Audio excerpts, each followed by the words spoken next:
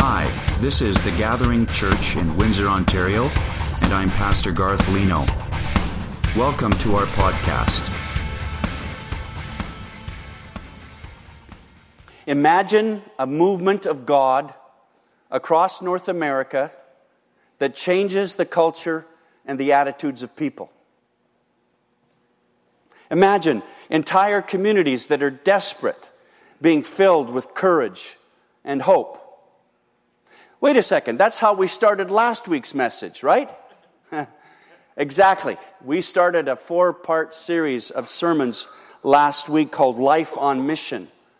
And I talked to you last Sunday morning about the big picture.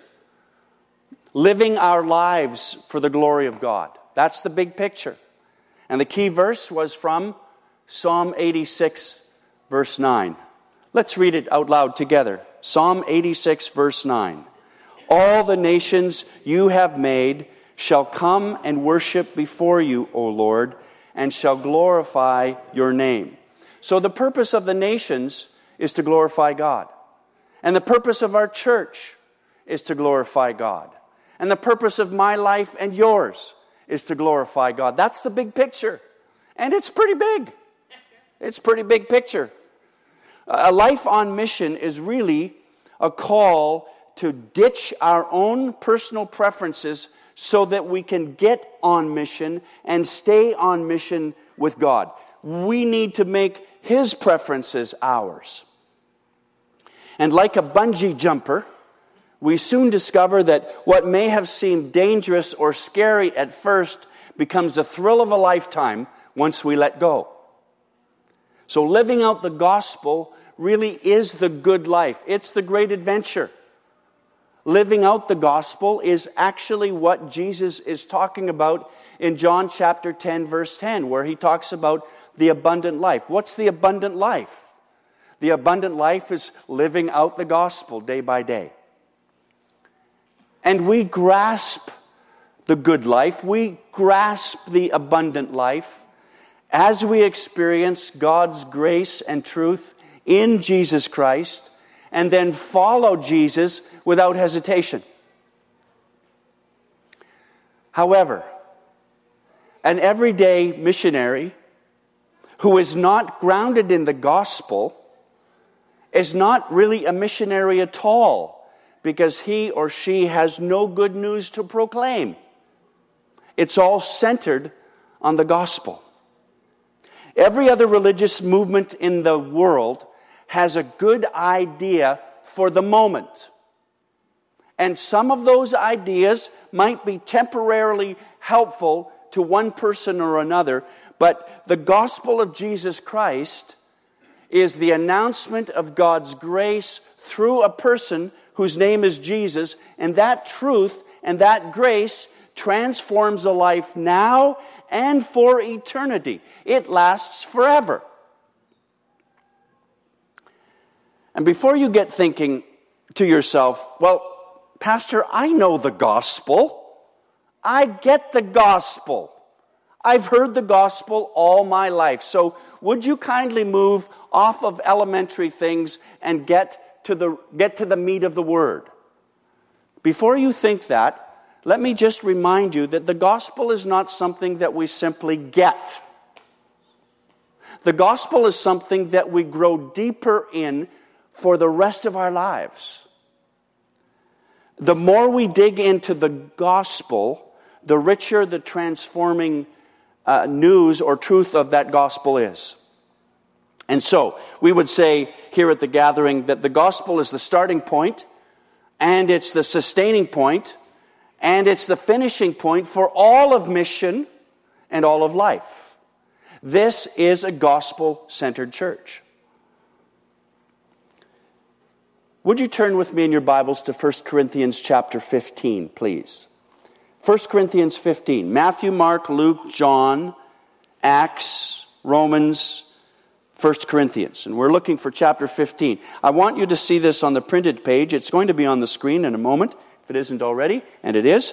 So let me read this passage for you. Just the first 4 verses. 1 Corinthians 15, 1-4. Paul writes, "Now I would remind you brothers. See, there it is. So they know this. And just like you know the gospel, I'm just reminding you this morning. I would remind you, brothers, of the gospel I preached to you, which you received, in which you stand, and by which you are being saved, if you hold fast to the word I preached to you, unless you believed in vain. For I delivered to you as of first importance what I also received, that Christ died for our sins in accordance with the Scriptures, that he was buried, and that he was raised on the third day in accordance with the Scriptures. So it might be safe for us to say this morning that this is likely the most important thing that you will ever hear. Why else would Paul say this is of first importance? Underline this in your Bible. Underline this in the documents that you're reading to that church in Corinth. This is important. In fact, it's of first importance. Jesus died for your sins. He was buried. On the third day, according to the Scriptures, he came out of the grave alive. There is nothing more important than this truth. This is the core of the gospel. This is the essence, the climax, the zenith of the gospel of God. Nothing is more important when it comes to telling people how they can begin a relationship with God. Nothing is more important than this information. But there is a larger, that's not all there is to the gospel. That's the core that's the essence of the gospel. It's the summit or the zenith of the gospel, but there's a greater narrative that surrounds this. That's not all there is to the story, is it? And we need to be aware of the gospel foundations upon which this truth rests. Like four pillars rising out of the heart of God. And the first gospel foundation is God's holiness. The God of the Bible is the one and only true God who is holy. He made us in His image, and the purpose for that was that we might fellowship with Him, that we might know Him and be in relationship with Him. But He is the greatest of all beings. There is no one else who is greater than God Himself. He depends on no other being for His existence. He is self-sufficient and self-sustaining. He is one God in three persons, Father, Son, and Holy Spirit. We sang about that this morning. Not something that we can fully understand, but that is not a contradiction. He plans and acts according to His good purpose, Philippians 2:13. He works all things according to the counsel of His will, Ephesians 1:11. He upholds the universe by the power of His word, Hebrews 1:3. And He is holy, Isaiah chapter 6. In this magnificent and glorious vision of heaven, Isaiah sees the Lord sitting upon His throne, high and exalted. And the angels surround Him, singing, "Holy, holy, holy is the Lord of hosts." And the whole place shakes at the voice of Him who speaks. And the house is filled with smoke. It is a picture. It's a picture in human words of the holiness of God. God is altogether holy, set apart, transcendent in one sense, all-knowing, all-powerful. He has all dominion. He's the creator and sustainer of all life. But we sinned against Him. How dare we sin against God? We sinned against Him, and that created separation. That creates distance between a holy God and sinful people. All of a sudden, we're there in His presence in the Garden of Eden, and everything's good and everything's right. But we blew it. And so the second foundation we need to talk about this morning is our sinfulness. Every person on the planet was made in the image of God, according to Genesis 1:27-28. In part, that means that we're privileged to be His representatives. We get to represent God. We're created in His image. But we blew it, and we blew it badly. Adam and Eve decided in the garden there that they were smarter than God, and so they disobeyed Him. And as a result of their action against God and spitting in the face of God, all of the human race is now morally fallen, and we naturally turn away from God and turn towards sin. That's the natural inclination of our hearts. Have you noticed that? We naturally turn away from God and we turn towards sin. We're not as bad as we possibly could be, but we are at no point as good as we ought to be. Listen to Isaiah as he comes to terms with that reality. He comes to terms with the reality of his own sinfulness when he says in verse 5, "Woe is me, for I'm lost. For I am a man of unclean lips, and I dwell in the midst of a people of unclean lips.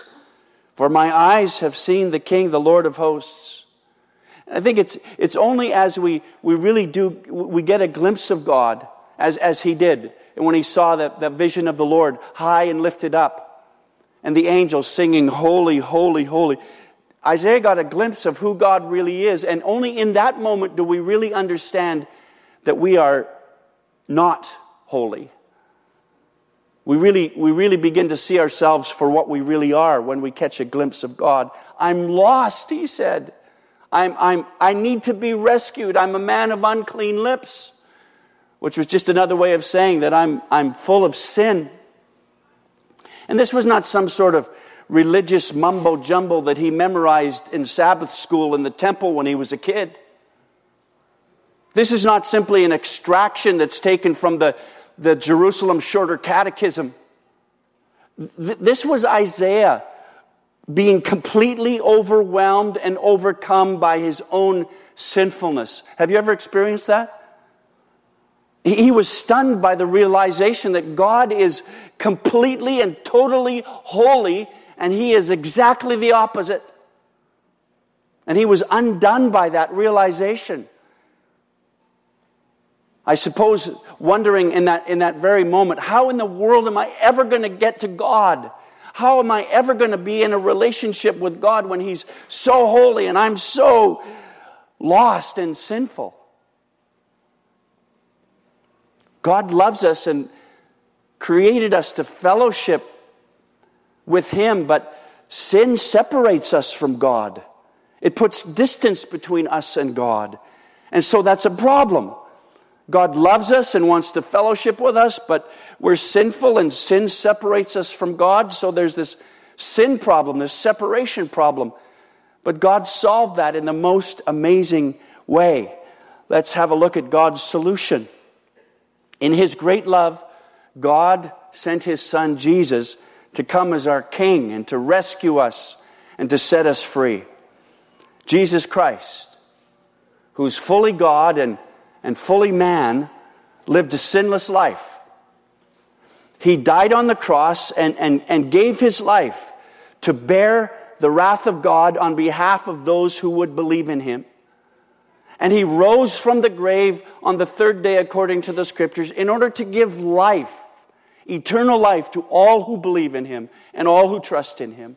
That was the solution that God was driving to for all of those years through the Levitical sacrificial system. He was pointing to this moment when Jesus Christ would give up His life on the cross. And so, Jesus died in my place and yours. Jesus paid your debt and mine. Jesus is God's solution to the problem of separation. And so if God has done that for us in Christ, then how should we respond to that? What should we do as a result of that? Well, that's the fourth gospel foundation. There needs to be a response. God's holiness, our sinfulness, God's solution, our response. God has provided the only way, and now we must respond to that. And the response that God is looking for from men and women and boys and girls is a response of faith. Simple faith placed in Jesus Christ. God calls us to repent and turn from our sins and trust in Jesus alone for forgiveness. So if we repent of our sins and trust in Jesus, then we're born again into this new and living hope that God gives to us by grace. It's really amazing grace that we've been singing about this morning. This verse from John chapter 3, verse 16, such a common verse, such a well-known verse. For God so loved the world that He gave His one and only Son, so that whoever believes in Him shall not perish but have eternal life. God is looking for a response. And that verse in the third line underscores the response. You have to believe. You have to act upon this body of truth, this body of knowledge, in order to be saved, in order to enter into the reality of the gospel alive in your life. God is looking for that response for us. He loved the world so much that He gave His only Son so that we might have life and might have it abundantly. And what a glorious outcome it is when we do trust in Jesus. When we make that response, when we trust in Him by faith, there's a glorious, amazing result. God's plan is to save His people from their sins. That's the story from Christmas, right? You shall name this Son Jesus because He will, what? Save His people from their sins. So that's the purpose of God, to save His people from their sins, to bring us fully and finally to Himself, that we might have a relationship with the Father. Christians experience salvation in this life in three tenses, if I can put it that way. God's got it all covered, past, present, and future. Christians have been saved from the penalty of their sin. In other words, if you're a believer today, you have been saved from the penalty of your sins. We are currently being saved from the power of sin. That's the present. And one day, with God's plan of salvation enacted and completed, and we are with Christ, then we shall be like Him, and we shall be saved even from the very presence of sin. That's future. So God's got it all covered. Past, present, future. Praise God. This is God's plan of salvation. And this is the gospel. We don't have to leave people wondering. We can say, man, if you are a believer in Jesus, God's got it covered. Past, present, future. You've been saved from the penalty of your sin. You're currently being saved from the power of your sin. And one day we shall be saved from the very presence of sin. And that's what I'm looking forward to. That's going to be good. Come on now. That's going to be good. Looking forward to that. This is God's plan of salvation. So really a good way to summarize that, and I assure you that these messages in this series are aimed at a concluding point in week 4.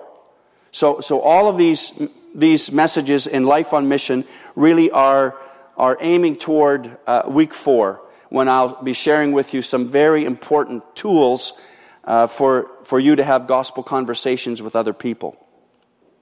But a good way to summarize this good news, it really is to unpack these 4 key words: God, man, Christ, and response. God, first of all, this is a good way for you to remember what the gospel is. God always is the beginning point. God is the creator of all things. He is perfectly holy. He's just. He's worthy of worship. And He will one day punish sin. Man, All people, all women, all men, though created good, have become sinful by nature. We have fallen. And from birth, people are alienated from the life of God and hostile to God and subject to the wrath of God because of sin.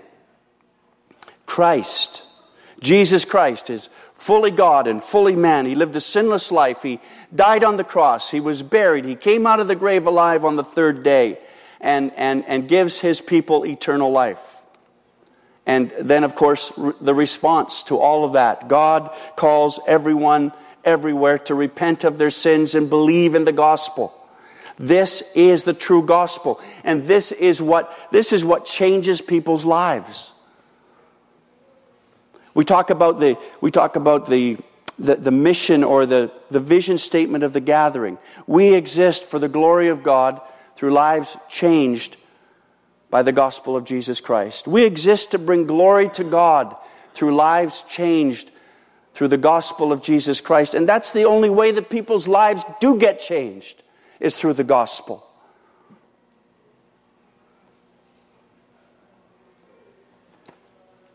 It's the only way. And right now, I'd like to share with you how one young man's life was changed, transformed by the power of the gospel. Let's go to the video now.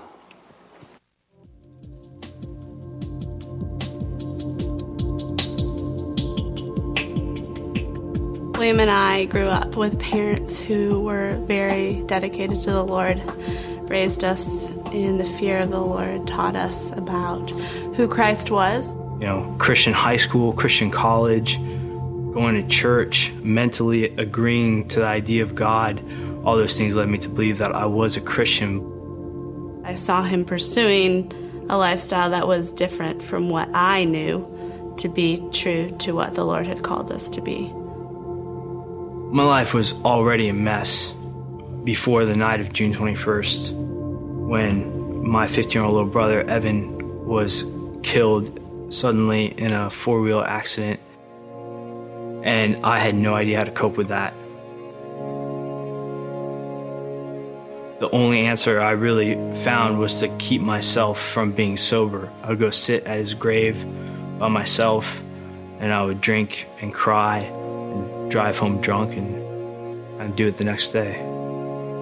But then I came in to visit my sister, where she was living at the time, one weekend, and over that weekend, due to typical sinful acts in my life at that time, just being a mean, loud, angry, abusive jerk, my relationship at that time, the girl finally ended it, and it pushed me over the edge.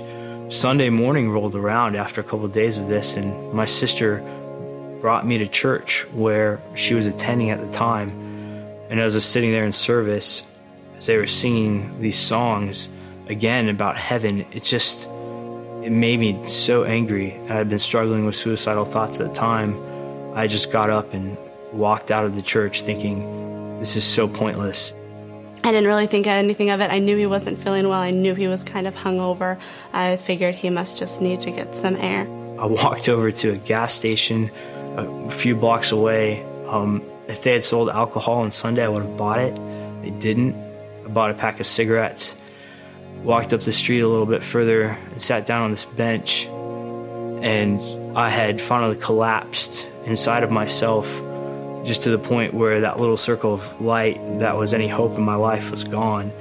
And I in that moment, as I was still drunk, I had been drinking even that morning, I just missed my brother so much, and I wanted to see him. And because I thought of myself as a Christian, I thought, if I take my life, I think I know where I'm going, and I just want to see my brother. And as I watched the traffic pass in front of me, I thought, I'll smoke a few of these cigarettes, and I can get up and walk out in front of a bus, and this will just all be over for me.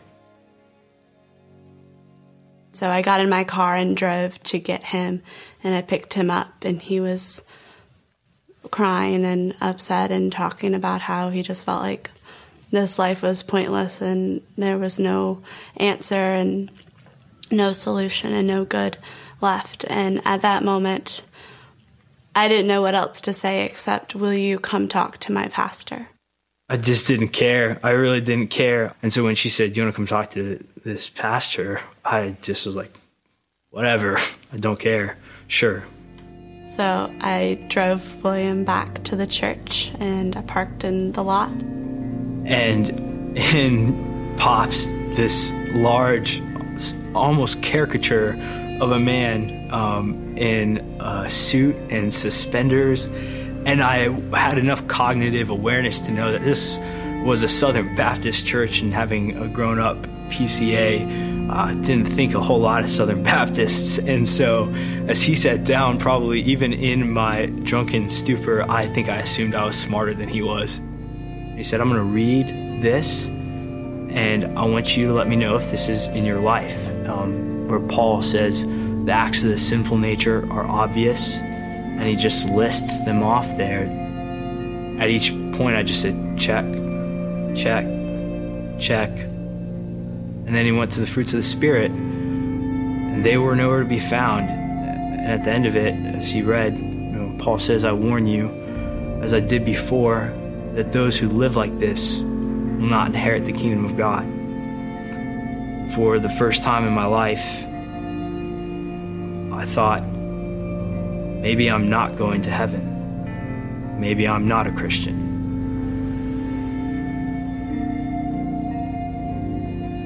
By God's grace, through reading the book of Isaiah, it first opened to chapter 59:1, which says, For surely the arm of the Lord is not too short to save, nor his ears too dull to hear, but your iniquities have hidden you from your God. As I read that, I felt, man, I am covered in my sins.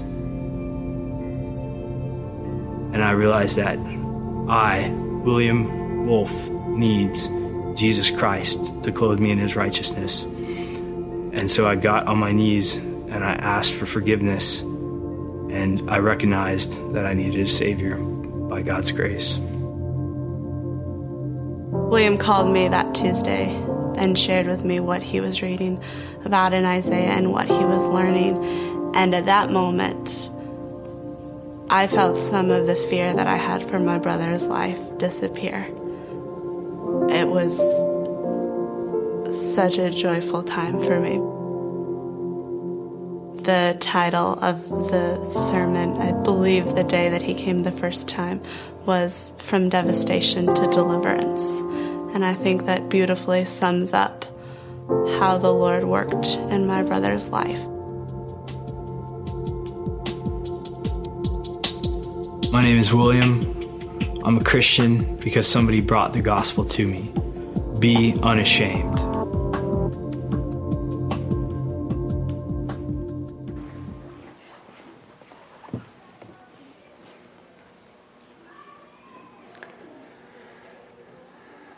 That's a pretty moving story, isn't it?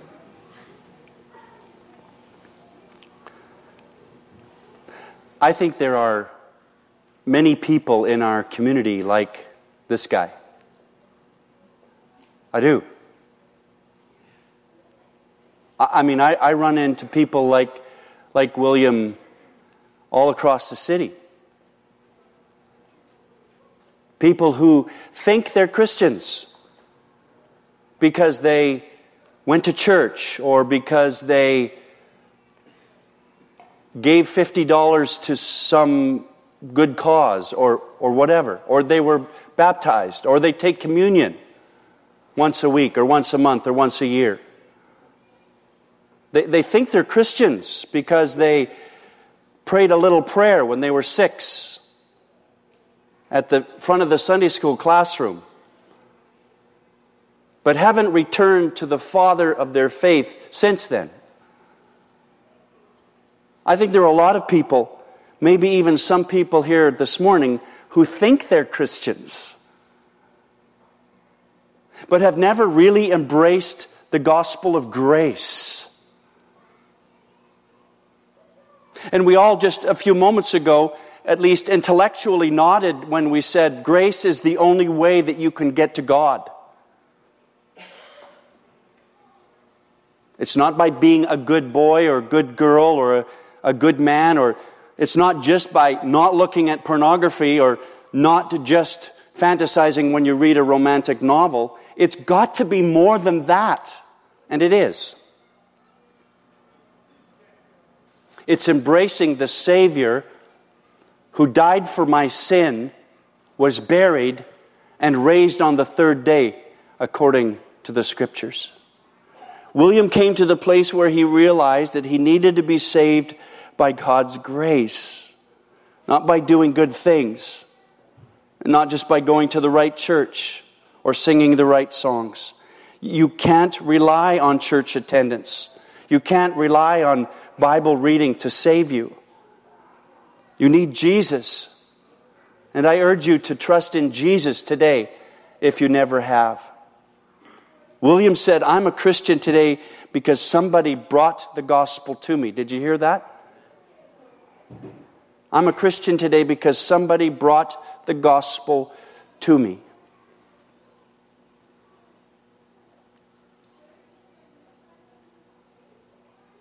Our role as everyday missionaries is to take the gospel to people who need it. Our role as everyday missionaries is to introduce people to Jesus and help them grow in the knowledge of Jesus, and then help them teach other people about Jesus. That's what everyday missionaries do. And so we'd like to pray for gospel increase again this morning and ask that God would use our little church to make an impact. But we cannot be everyday missionaries unless we ourselves have embraced grace. And maybe you're a William this morning. Maybe you've thought of yourself as a Christian, but you've never really embraced the grace of Jesus Christ. You can do that this morning. And I wish you would. I pray that you would. Embrace the grace of Jesus Christ this morning. Will you? Let's pray together. Father, even before we begin to pray for gospel increase in our city and our county this morning, we want to apologize to you for pretending. There are people here this morning within the sound of my voice, Father, who may have thought of themselves as Christians for months or even years, and they've been nowhere near the grace of God. It's been all about their own works and keeping the law and going to church and keeping a record book of good things that they've done. And so we've just set all of that aside this morning and say, I believe in Jesus. I believe He died for me. I believe He came out of the grave alive for me, and that He satisfied the wrath of God for my sins. Thank you, Jesus. Father, earlier this week I read that verse that says, now to Him who is able to do immeasurably more than all we ask or imagine, according to His power that is at work within us, to Him be glory in the church and in Christ Jesus throughout all generations, forever and ever. Such a powerful word. And Father, these grace-saturated words of Paul remind us that there is no God as generous and as loving as you. The Scriptures are constantly exposing and deconstructing every false notion we have about you. And we see this most clearly in the gospel, your commitment to redeem ill-deserving sinners by the immeasurable riches of your Son, Jesus Christ. The gospel brutally and beautifully contradicts the way that we're contaminated and wired and programmed by sin. Thank you, Jesus. This morning, Lord, we actually can imagine status quo churches in our country and in our city, once gospel-centered and spirit-filled, being refired and renewed, refocused once again. We can imagine that. And we pray for that. According to the power that's at work within us, we ask you to breathe upon our dry bones and bring fresh life. We can imagine the restoration of gospel joy, first love, and true worship. And Father, we can imagine you bringing great glory to yourself out of incredibly broken stories and disillusioned, cynical believers. You're the God who works all things for the good of those who love you. You are the God who says that things impossible for men are indeed possible for you. Lord, you are the God who says that we have not because we ask not. And so we ask. In the name of Jesus, we ask for the expanding of your kingdom in our city and our county. Father, we can imagine, if we stretch our imaginations a little further this morning, we can imagine broken relationships being healed and restored. We can imagine gossip and slander giving way to prayer and encouragement. We can imagine many of your irresponsible sons and daughters coming back home to you where they belong. We can imagine many of your self-righteous sons and daughters getting back on the dance floor of grace. And Lord, we can imagine an unprecedented number of people coming to faith in Jesus Christ in this city. Oh God, let it be so. We pray for great gospel increase and for more people to come to faith in Jesus. We pray that you would use us. Use the folks here at the gathering as you give us opportunity to be involved in the harvest which is white and ready for picking. And we pray these things in the strong name of Jesus Christ our Lord. Amen and amen.